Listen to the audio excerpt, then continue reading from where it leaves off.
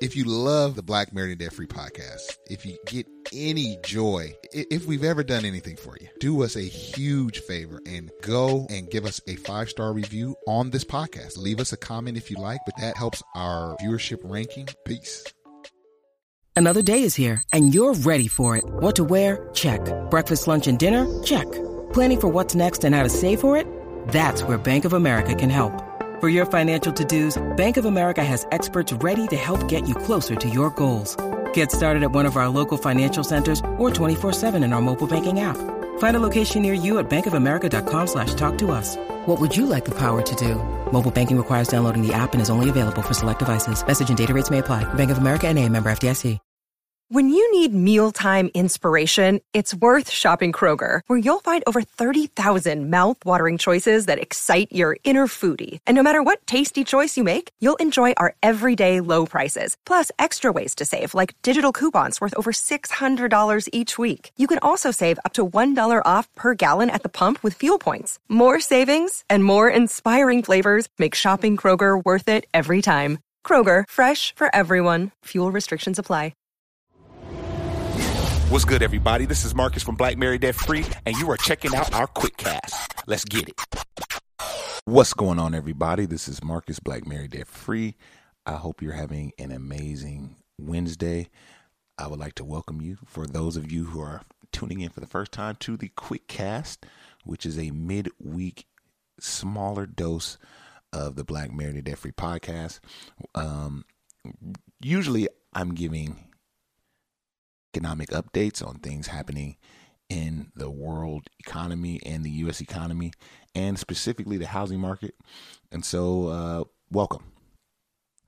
We're going to be going into the middle of October, and everyone's kind of on pins and needles waiting to see how the inflation numbers are currently. And we have some different ways to kind of assess where we are. A survey according to the New York Fed says consumers expect the inflation rate. Now, this is projecting a year from now to be at around 5.4%, the lowest number in a year, and a decline from August 5.75%. The inflation rate peaked at 6.8 in June. Now, of course, there's some different charts that track inflation. This is just kind of a survey that went out. But the Internal Monetary Fund, IMF, predicts that inflation will lurk for a long time, so it will be with us for a while. They say that global growth will slow to 2.7% in 2023, and it indicates global inflation will peak in late 2022 at around 8.8%. Now, those numbers sound a little more realistic to me. Right now, I think at the end of September, inflation was at 8.5, and so the IMF, the International Monetary Fund, believes that the global inflation will peak at 8.8. Bottom line is this. This is what they're saying. Over 1/3 of the global economy will see 2 consecutive quarters of negative growth. Now, we know that 2 consecutive quarters of negative growth in the U.S. economy pretty much indicates that we're in a recession or beginning a recession, right? So they're saying that the entire global economy will also experience that. Over 1/3 of the global economy will experience 2 negative quarters in their respective markets. The 3 largest economies in the world, U.S., China, and Europe, are the biggest contributors to that number. And they end with this: the worst is yet to come. And for many people, 2023 will feel like a recession. See, right now, it's still up for debate. That's why I still get folks in the comments on YouTube and different platforms that say, hey, this isn't a recession yet. There's a lot of conflicting views on it, but my position has always been we are in a recession. It's just we haven't seen the meat of it. A recession usually lasts 12 to 18 months. We're probably at month 6 right now, right? So it's going to be interesting. This is something we want to keep our eye on. Definitely something we want to keep our eye on. For those of us that are rubbing our hands and, waiting to get into the housing market, let's do a mortgage rate update as of today, as of right now. You know what? Let me get the numbers for. So they're over 30-year fixed is over 7.1% currently. Now, that's if you have a 70 or 700 to 719 credit score. So that's a really good credit. That's probably the best you will be able to get as far as a rate, which is the highest in nearly 3 decades. So, and so I hear a lot of folks say, like, yeah, if you look at like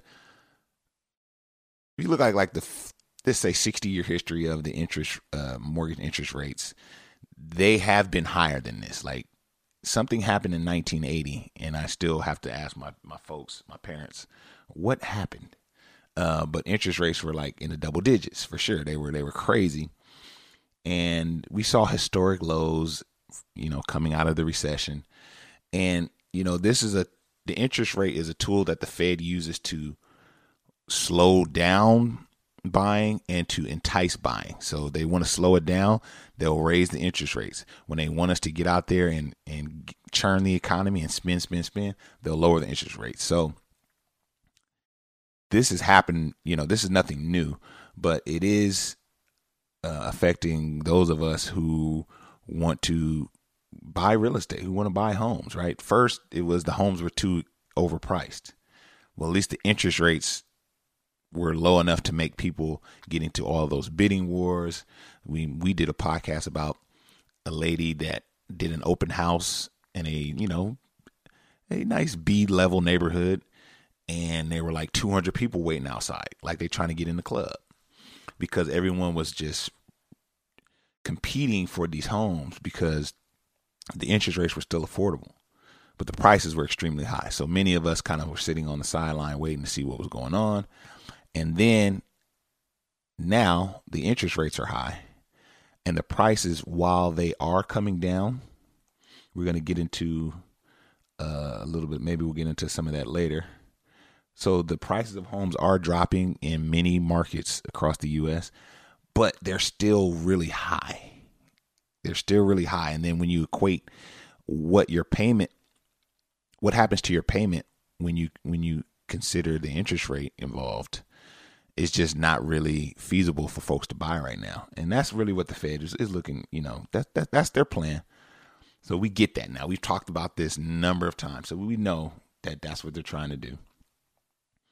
But we've been here before. We've had high interest rates like this before. And usually, like I said, this is a tool that the Fed uses to slow down spending and hopefully bring inflation down. So it's just a part of the process.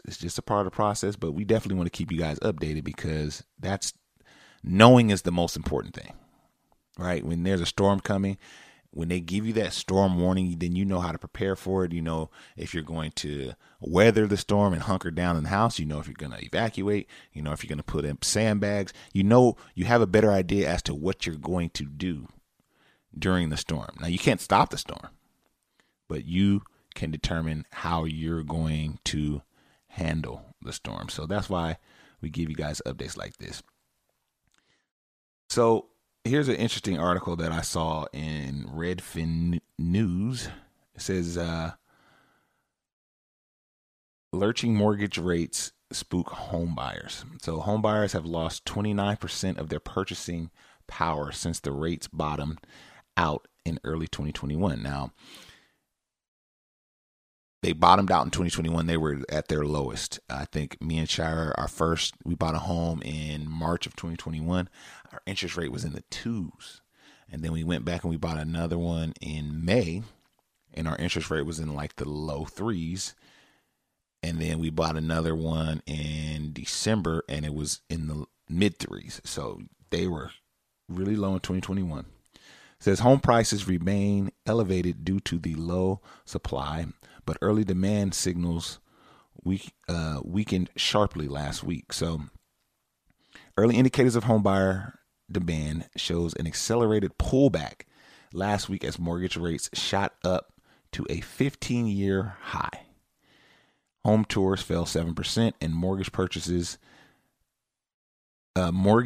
applications declined 13%. It's like, why am I even applying for a loan? I already know it's going to be lit. I already know the payment is going to be insane for me. So here's the thing I want you guys to get. I'm going to try to see if I could find the quote I was looking for to really highlight how much your payment changes based on these interest rates. Let's see here.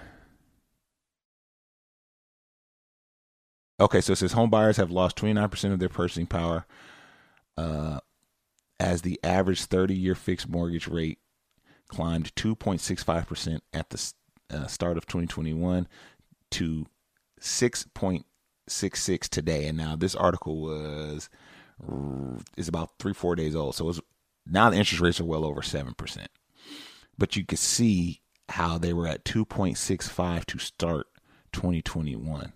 And now they're extremely high. And so for those of you who haven't heard, just to kind of illuminate how the interest rate changes your purchasing power. If you're on the market for a $500,000 home, you had good credit, your interest rate was at around 3%, and you kind of say, you know what, I'm going to come back next month, and you come back next month, and now the interest rates have changed, and now your interest rate is 5%, so 2 percentage points higher. Your payment that you would have had for the $500,000 house at 3% has changed dramatically. Essentially, you have the same buying power. If you have the buying power of a $300,000 house now, because your interest rate has gone up 2 points. So to keep your payment the same with the interest rate change, you would need to drop down the price of your purchase just to maintain the same payment. So now you have $200,000 less buying power because your interest rate went up 2 points. So that's just a little example to show you how important this weighs in on just regular folks that want to buy homes and want to mortgage their homes, right? And the interest rates not only affect mortgages, but they affect all credit. If you have a adjustable rate credit card, it can be affecting you there as well. So, we just want to keep an eye on this. I think it will hit double digits. I've said this. I think it will hit double digits. And then I think, at some point next year, maybe mid to spring, summer next year, we'll see the Fed begin to pull back the rates a little bit. That's my projection. Don't quote me on that. I'm fairly confident in that. So yeah, we just want to be able to keep an eye on these things, because I know a lot of you out there are interested in real estate and are looking to get into investing, and there are still things you can do. There are still, it's getting harder, but if you're a cash buyer or if you're, there are still ways you can get into real estate, even purchasing REITs, which are real estate investment trusts, which are exclusively on in the stock market. That's a way of buying real estate without, having to mortgage or get loans or even own physical real estate. You're still investing in the real estate market, but you're just doing it via the stock market. So there are some things to think about. Definitely some things to think about. Let me see if there's anything else. Any other updates? I think that's it. So we just want to keep an eye on things. I hope you guys enjoyed this quick cast where I just did a quick overview of everything going on in the U.S. and global economy. This is your one-stop shop for all things global economy. So I hope you enjoyed it. If you did, do us a huge favor and rate us 5 stars on Apple Podcasts, on Spotify, on any platform you listen to this podcast. It really helps us more than you know. All right. I'm going to holler at y'all on the next one. Peace.